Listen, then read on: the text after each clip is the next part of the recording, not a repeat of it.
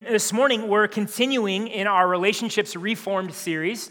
Over the past 2 months, God's Word in Colossians 3 has given us really a picture of and a call to lives and relationships and community transformed by the gospel. And what we see in Colossians 3 is that those being transformed by the gospel are those who have put off things like sexual immorality and impurity and greed in their relationships. They've put off anger and malice and slander and lying in their relationships. They've put off divisions of race and gender and class and culture in their relationships. And not only have they put these things off in Christ, they have put on things like compassion and kindness and humility and gentleness and forgiveness and peace.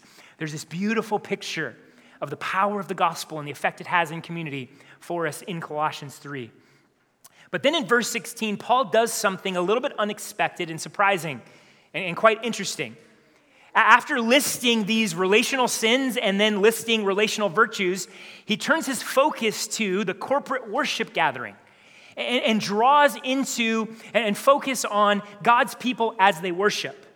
He says, "Let the word of Christ dwell richly among you in all wisdom, teaching and admonishing one another through psalms, hymns, and spiritual songs, singing to God with gratitude in your hearts." And so within the frame of relational reformation through the gospel is the worship of God's people, the Christ-glorifying, God-exalting worship that we participate in on a weekly basis.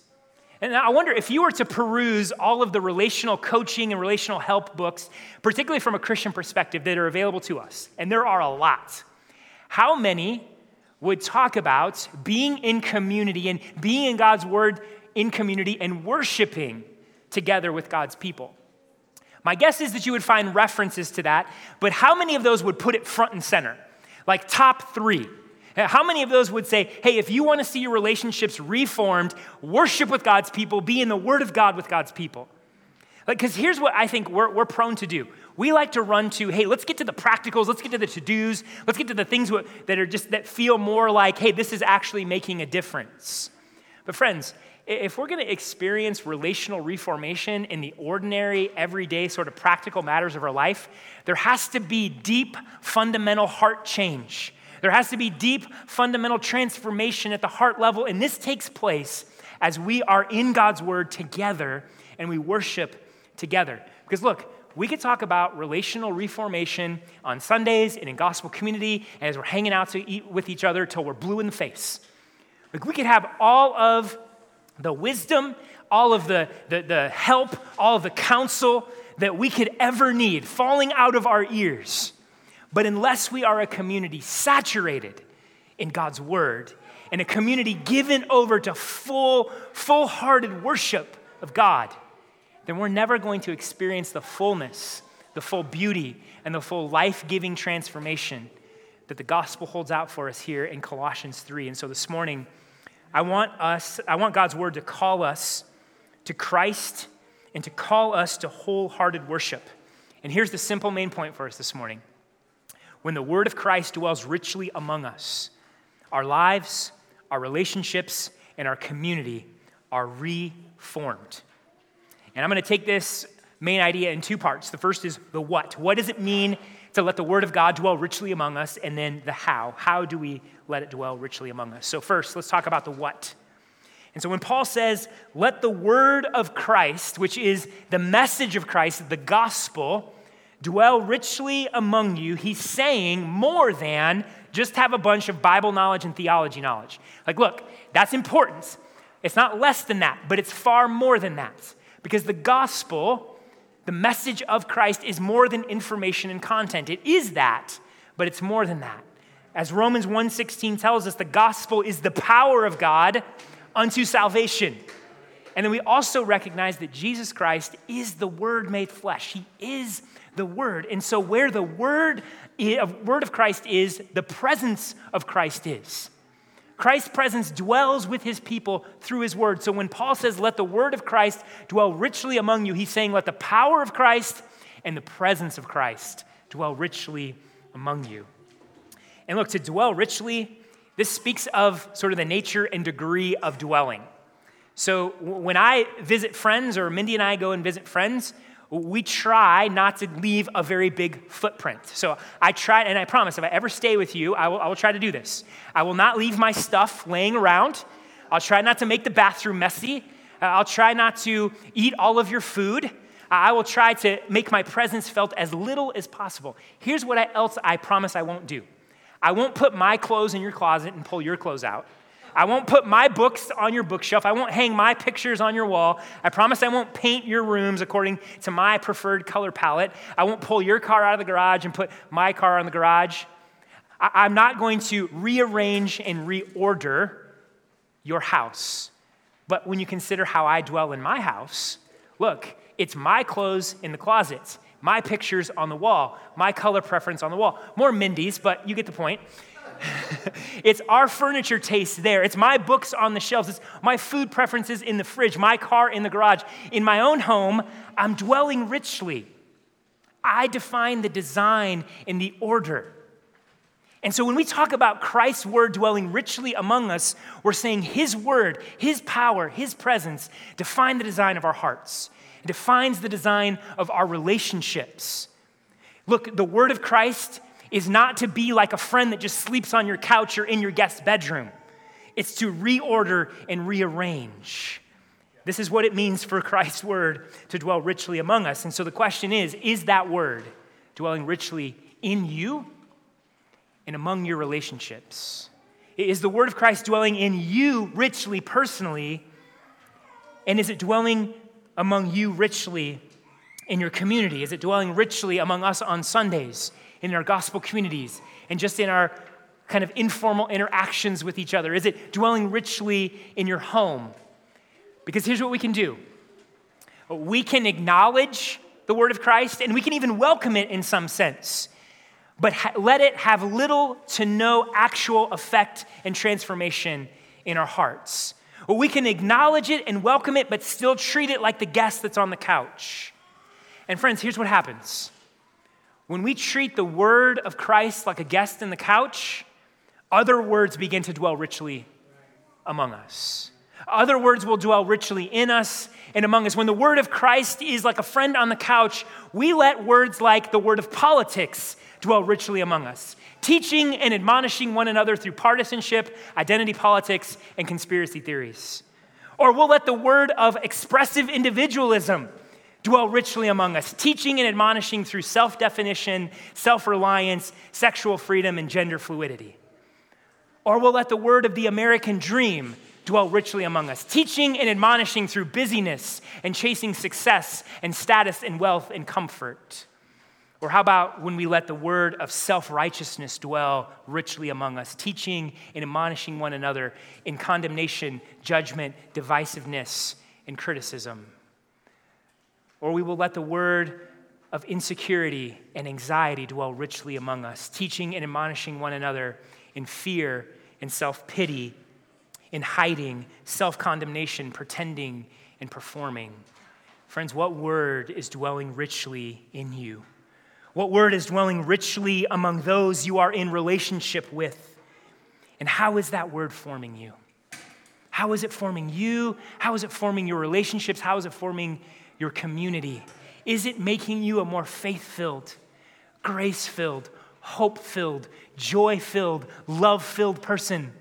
Is it making your community more righteous and good and honest and sacrificial and forgiving? Is it making you and your community more emotionally and spiritually healthy?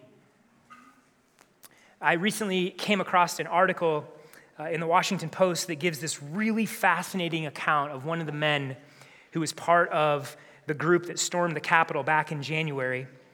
And by all accounts, this man is a devoted Christian who goes to a solid gospel-preaching church. And what was really fascinating with this article, it was written with a ton of empathy for this guy. But what you see by this guy's own account is this wrestle between, was it going to be the word of Christ in the community of his church, or was it going to be the word of politics through social media that was going to dwell richly in him? And from this man's own Facebook post, you can hear his struggle. He writes, "I've noticed that my phone has been in my hand more than my Bible. I've been locked in on my Facebook watching all this stuff play out, and I get angrier and angrier. As you know, I consider myself a devout Christian, a follower of Jesus Christ, and that's my passion, has been for many years now. As of late, with everything that's been going on, boy, it's been rough. It's been a rough time for me, honestly. And I've been fighting really hard with anger and seeing everything that's been going on. It's eaten my lunch. And I want to apologize. I've definitely not been showing godly things on here. You know, I've even said as far as I would shoot this person in the head or that person in the head, and whether I would do it or not doesn't matter.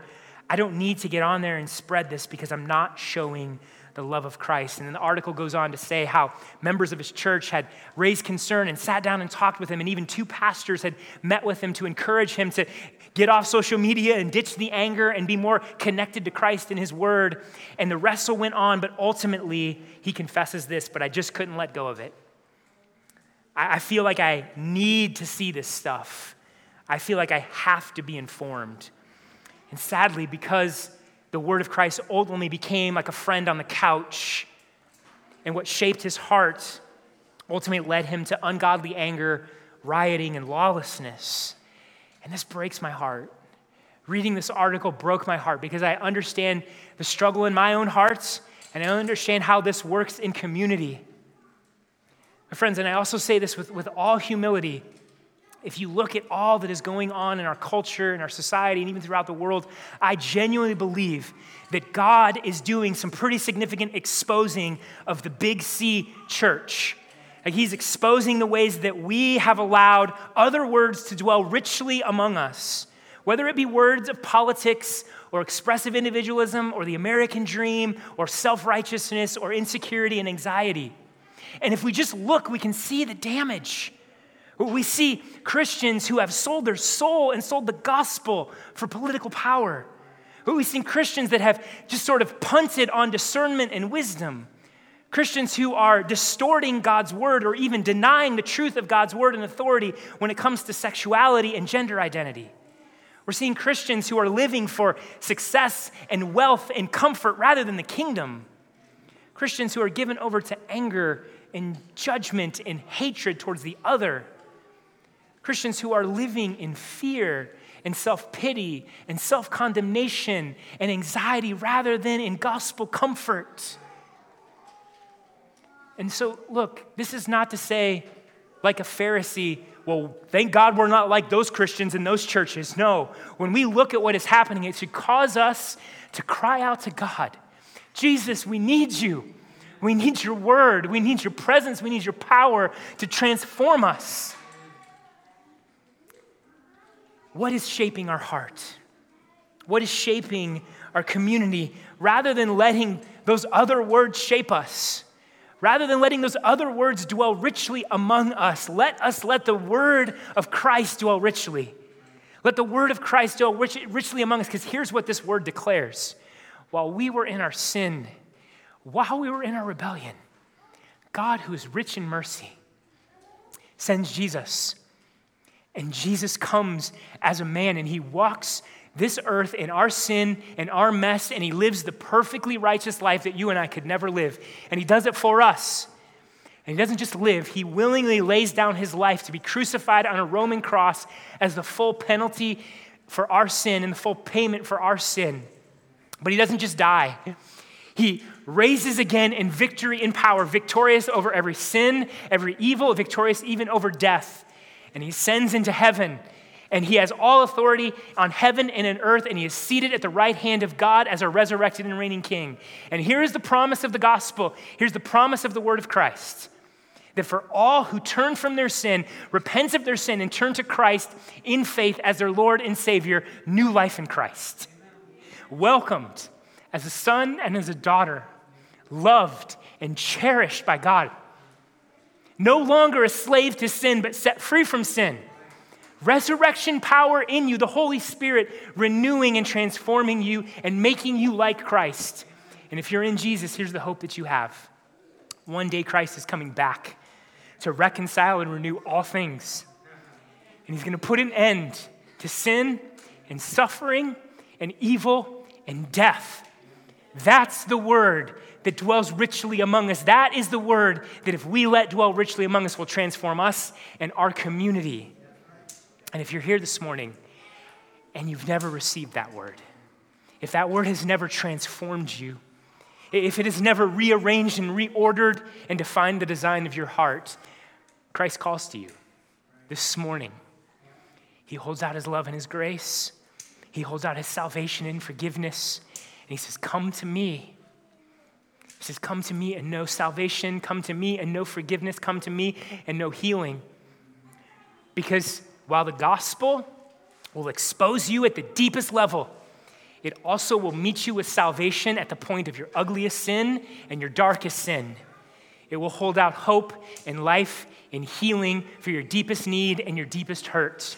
The word of Christ brings faith to doubting hearts. It brings hope to hurting hearts. It brings joy to despairing hearts. It brings peace to restless hearts. It brings wonder to shallow hearts. Look, the word of Christ will transform and renew your sinful and stubborn heart, and it will give wisdom to your foolish heart. But here's also what the word of Christ does. The word of Christ transforms selfish and self-obsessed people who use one another into a community that serves and sacrifices, that will lay down rights and comforts for one another. Relationships reformed in love. The word of Christ will transform sexually immoral and sexually broken people into a community of people who are pure. Relationships reformed in holiness. The word of Christ will transform angry, judgmental, slandering, lying, unforgiving people into a community of compassion and love and patience and humility and gentleness and forgiveness. People who will get in the muck, in the mess with one another and build each other up in Christ. Or relationships reformed in kindness and forgiveness and ruled by peace. The word of Christ will transform people who would normally be divided by race and gender and culture, divided by whether you make enough money or you don't make enough money, whether you're educated or not educated enough. And it brings us into one people, one family, who genuinely like each other and love each other and live in relationship with one another. This is the beauty of the gospel. Let this word dwell richly among us and transform our hearts and our relationships and our community. So friends, that is what it means to let the word of Christ dwell richly among us. How do we do this? Well, in verse 16, Paul gives us direction. In all wisdom, teaching and admonishing one another through psalms, hymns, and spiritual songs, singing to God with gratitude in your hearts. And so we let the word of Christ dwell richly through three things: teaching, admonishing, and singing.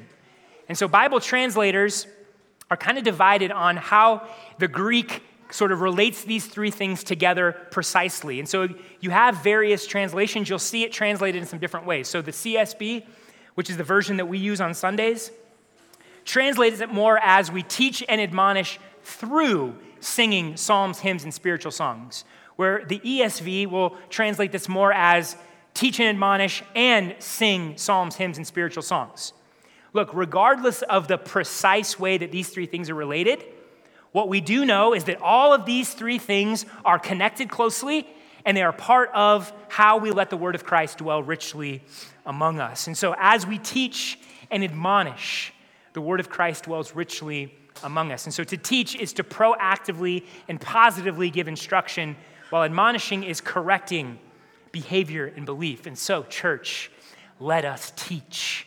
And in our teaching, let it be the word of Christ that we teach, not self-help and good advice, not merely philosophy and psychology or political party platforms, but Christ and him crucified for sinners, now the resurrected and reigning King who will save all who come to him.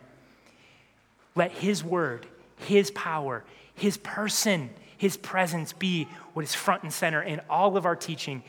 And may we never make this mistake. May we never think that the gospel is just the doorway to the Christian life, and then we move on to far more mature things. No, the gospel is what saves us.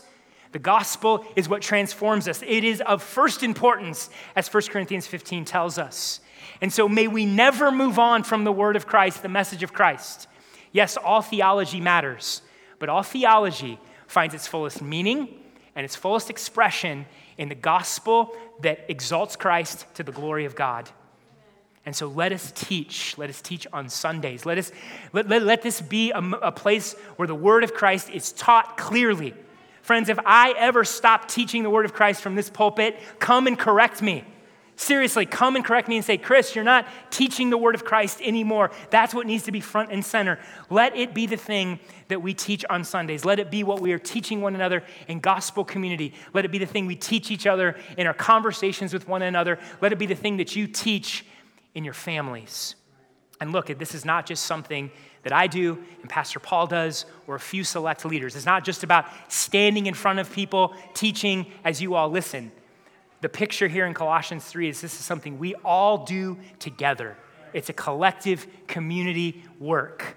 And so when you spend time with your brother and sister and you talk to them about the truth and you teach them the truth to help them understand, that's teaching. When you open the Bibles together to try to understand it better and you're helping somebody understand Scripture better, that's teaching. When you're taking the gospel and gospel truth and applying it to somebody's sin struggle or their place where they're suffering, that's teaching. When you come to a brother or sister and say, hey, the way you're walking isn't in step with Christ, and so I want to pull you back over to be more faithful to Christ, that's teaching and that's admonishing one another. And so we do this together, church. We do this together. And here's the compound effect that happens. When we're all doing this together, it's beautiful what happens. And so think of it this way. When you spend time in the Word yourself and time in the Word in prayer, like the Word of God is getting into you and it's in your heart and it's stirring around and it's trying to make some changes, and that is great and that's wonderful. But when you teach it to somebody else, when you speak it to somebody else, it starts to work in your heart even more and even more deeply, and it starts to work in their heart. And when they speak the word to you and teach the word to you, it starts working in your heart and it's working in all of our hearts. And if we do this collectively as a people, if we're all committed to this together, that's how the word of Christ dwells richly among us. And if we do that, guess what happens? He defines the design. He defines the design of our hearts, and he defines the design of our community. No longer is the word of Christ the guest on the couch, but he is the one setting up the order of our hearts and the order of our community. So the word of Christ dwells richly in us and among us as we teach and admonish and also as we sing. Now, that teaching and admonishing is closely connected to singing tells us something very, very important. That what we teach is worth singing. That what we teach is worth celebrating. Friends, our God is not a small God. He's not a God of just a little bit of mercy and a little bit of love, of just kind of a savior. No, our God is glorious and great, infinite in majesty and holiness. He is a God rich in mercy, abounding in steadfast love. Our Savior, Jesus Christ, is not an average Savior. He doesn't just kind of save you. No, he saves you to the uttermost, forgives you completely of your sins, and one day what he accomplished will renew the entire cosmos. That's who our God is. This is why we sing. As Reggie Kidd points out in his book With One Voice, a theology that cannot be preached is not worth having. I once heard a preacher declare. I can't argue with that. Truth that can't be applied isn't worth bothering about. Here's a corollary to the preacher's quip. A theology that cannot be sung is not worth having either.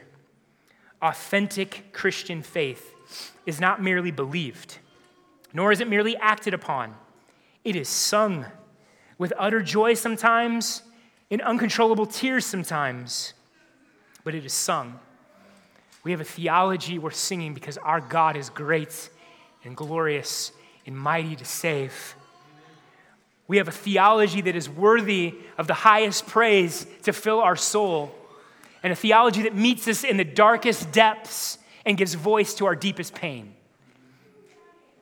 And when the word of Christ is the content and the substance of our worship, when that is the center of what we sing, we teach and admonish one another. We're actually teaching and admonishing. You may typically think of singing as something that you do. You're giving praise to God, and that's stirring your emotions in you, and that is true. But it is more than that. It's kind of a theme for today. Things are more than that. When we sing together, when we declare the gospel, when we declare the greatness and glory of our God, what we're doing is we're speaking those truths to one another. And so when we're here singing together and you hear your brothers and sisters declaring the glories of God in the gospel, that is embedding that in your heart. And more you're pulled towards Christ to believe that gospel, to be strengthened to that gospel. And when you hear that gospel sung, and your heart begins to stir, you begin to realize, man, I've been living for lesser glories. I've been chasing sin, and I've been formed in ways that are deforming me. But as I hear you sing, brothers and sisters, I'm reminded that God is glorious. Let me give my life to him. Let me worship him. And so it is something great and glorious we're doing when we sing together. You are building one another up. You're teaching and admonishing one another in Christ as you sing. And why is it important that we teach and admonish one another through singing? Why does God give us song? And why has he wired us to respond to song? Well, because singing shapes us in ways that straightforward teaching doesn't. The vividness of music and singing gives words power to embed truth deep into our souls. I think I've shared this story before, but it bears repeating because it so powerfully illustrates this. And I always get choked up when I tell the story, sorry. Prior to COVID, our gospel community would regularly go to Hillcrest and sing with the residents. And at this particular facility, it's a memory ward, and so these are folks whose minds have been ravaged by dementia and Alzheimer's. And one time we were singing, there's a guy there who's just in tears. And Mindy volunteers there, and so she knew this guy, and so she went up and was like, hey, are you okay? And he was just, it's so beautiful. Reminds me of the songs that I sang as a kid. And it was just so cool to see what his mind could not recall if you were just to ask him about what his mind and his memory had forgotten, that singing had embedded in his soul. And the truths came out in song. The truth and the way that he had been formed in worship came out in song. This is why we sing, because it puts it deep into the core of our being and shapes us in some deeper ways that just our minds can't even comprehend. And so, friends, when we sing, the reason we sing is because God is after formation in the deepest parts of our being. And one of the styles of song that is mentioned in Colossians 3:16 is the Psalms. And the Psalms were the original hymn book of God's people. And as Reggie Kidd in his book also points out, the physicality of singing psalms uniquely shaped God's people. This is what he writes. The Psalter is full of physicality. Texts are sung, hands are lifted, hands are clapped, knees are bowed, stairs are walked, instruments are played. The words are designed to become a part of us, and they do that by our physical contact with them. We're supposed to chew on them, sing them, and play them, so they can orient us to God, who God is, and who we are in relation to him. Friends, the same is true for us today. When we sing the word of Christ, when we celebrate it, when we declare it in full embodied, full-hearted worship, the word gets deep down inside us. It dwells richly among us. And so let us worship our great and our glorious God. Let us sing with our hearts, whether it's in utter joy or in deep sorrow. And in our worship together, let us teach and admonish one another. What word is dwelling richly in you?